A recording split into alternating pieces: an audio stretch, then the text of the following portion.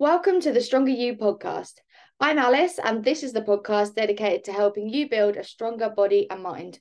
We'll be talking all things fitness, nutrition, and mindset, cutting through the noise to bring you the facts and giving you the drive you need to make sustainable lifestyle changes. So let's dive in and get stronger together.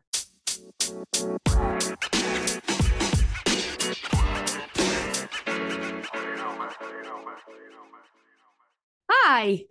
Welcome to another episode of the Stronger You podcast. Thank you for joining me.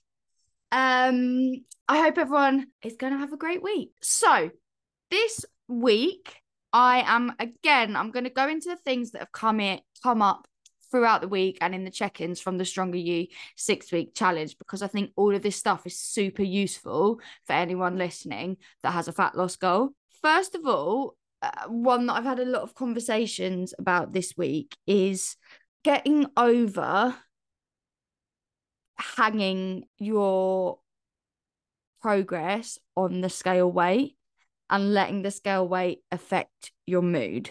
Relying on the scale weight to track your progress on its own, absolutely pointless, because there are so many things that affect the scale weight, and it is just not a good measure of fat loss. You could literally go to sleep and weigh yourself before bed and be a certain weight, and then wake up the next day and be a kilo heavier, and for no apparent reason. And that could then ruin your entire day. Now, the reason that scale might be different could be because you've drank a load of water, because you haven't been to the bathroom yet, because you ate a high volume meal the night before, because you ate particularly salty foods. There are so many reasons that the scale weight is going to change, but that isn't fat that you've gained. So that change in the scale is not fat gain. It's impossible to gain that fat overnight. And in order to gain 1 pound of fat, you need to eat 3,500 calories above your maintenance calories. Now, I would bet, even if you've had a bit of a blowout weekend, it is very unlikely that you have eaten enough to justify even a pound of weight gain.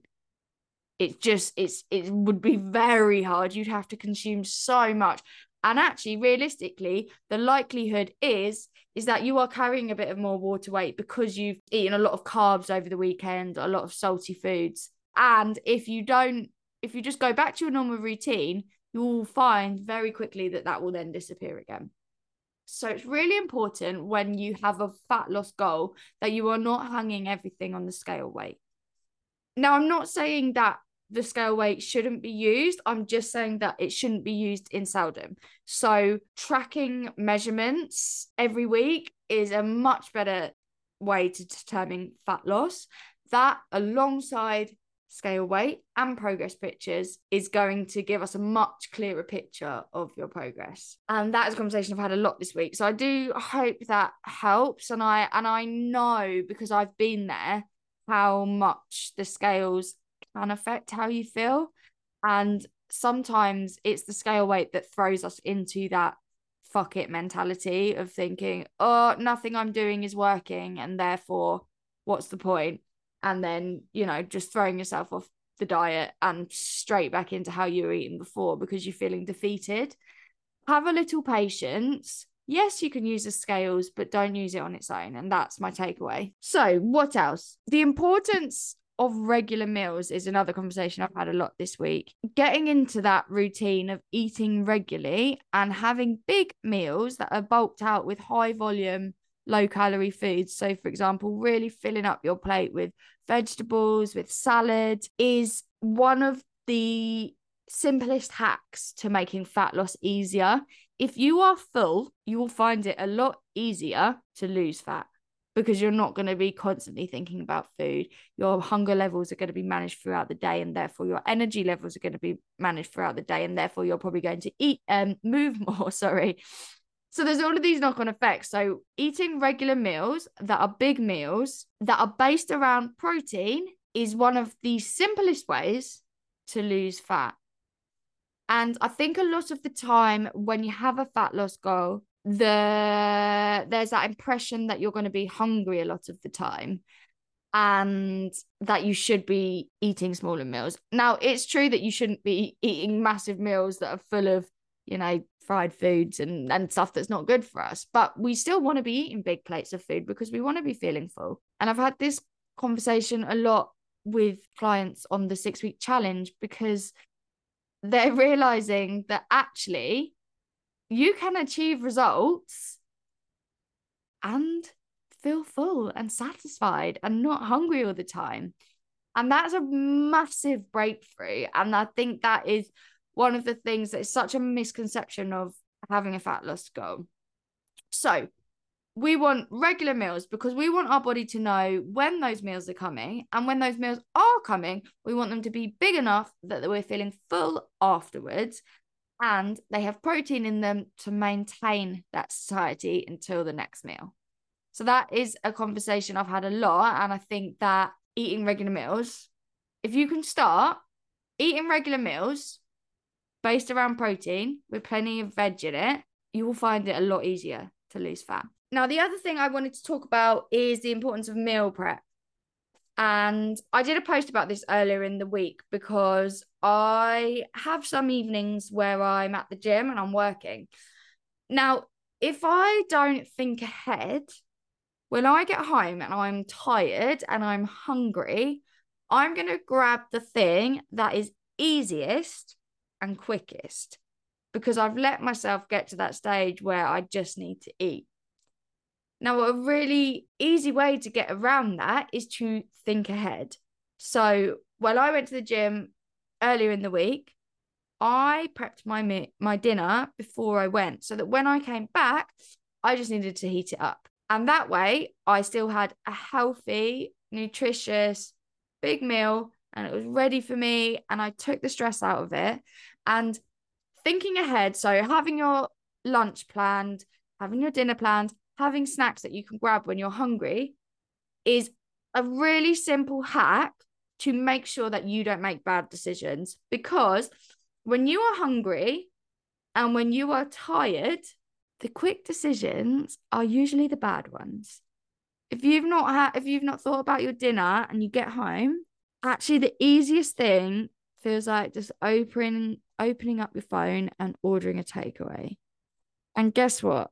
After you've eaten that takeaway, you're probably going to attach some guilt to it and you're probably going to feel like shit and you're probably going to be too full and you're going to be frustrated that you've eaten it.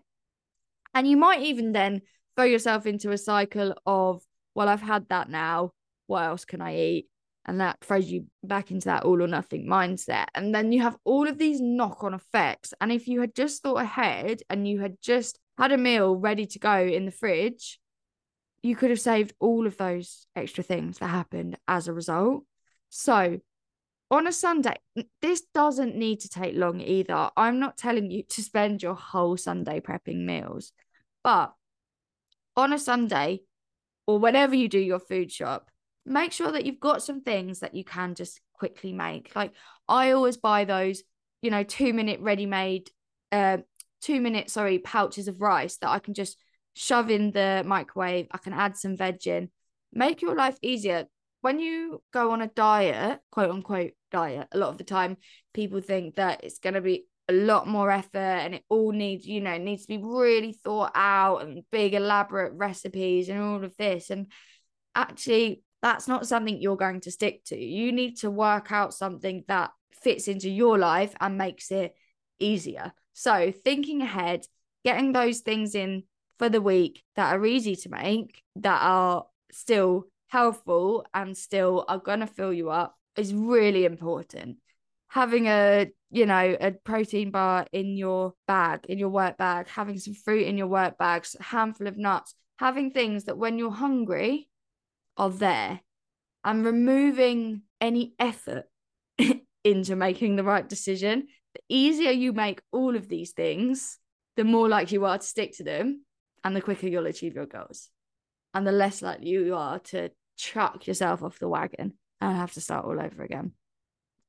So I'm going to leave it there because I'm really hungry on that note. But I hope that's been helpful. Those are some of the main conversations I've had this week. I'm going to continue to answer these questions that are coming up because I think these are really helpful for anyone. And if you do have any questions that you want to be answered on the podcast, then just drop me a DM. You can find me on Instagram at Alice Fuller Fitness. If you don't already follow me, I post daily with nutrition, exercise, habits, mindset, all kinds of tips to help you. So drop me a follow. If you enjoyed this episode, please give it a like, share it with a friend.